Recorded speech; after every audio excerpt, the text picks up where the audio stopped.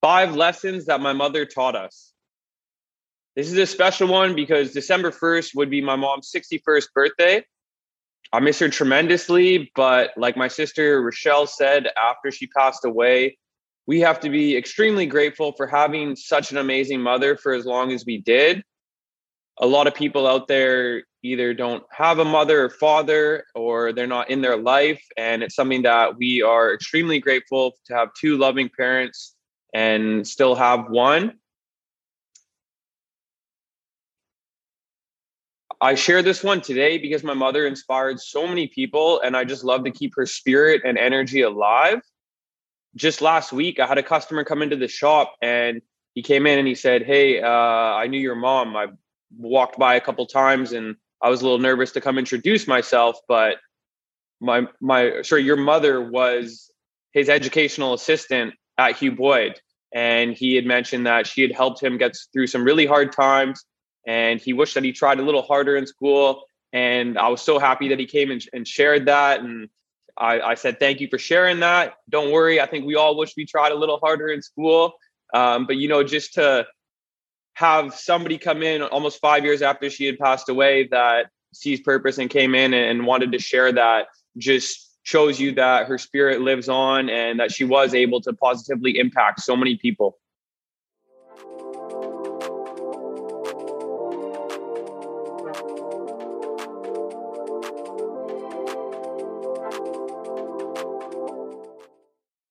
Lesson number 1 is choose happiness. Do things that make you happy and make more time for those things. Hang out with people who make you happy and make more time for those people. You need to do what truly makes you happy and don't settle for anything less. Number 2 is treat everybody with kindness and respect. You treat the janitor the same way you treat the CEO. You never judge anybody. You don't know what they're going through or what they've been through. And the only time that you look down on somebody is when you're helping them back up. Lesson number 3 is work hard, play hard. You want to go all out in anything you do. You want to give it everything you have and look back and know confidently that you did. No, first one maybe. Lesson number 3, work hard, play hard. You want to go all out in everything that you do. You want to confidently look back and say that you gave it everything that you had. And then after that, you want to enjoy yourself. My mother was a marathon runner and leader for 10 years.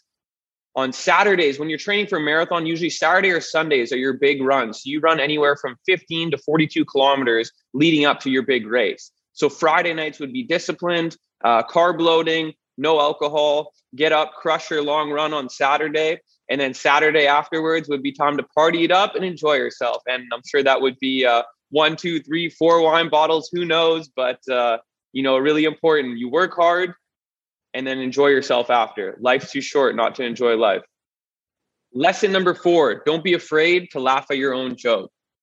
Laughter is the best medicine. Have fun and find happiness in everything that you do. Never take yourself too seriously.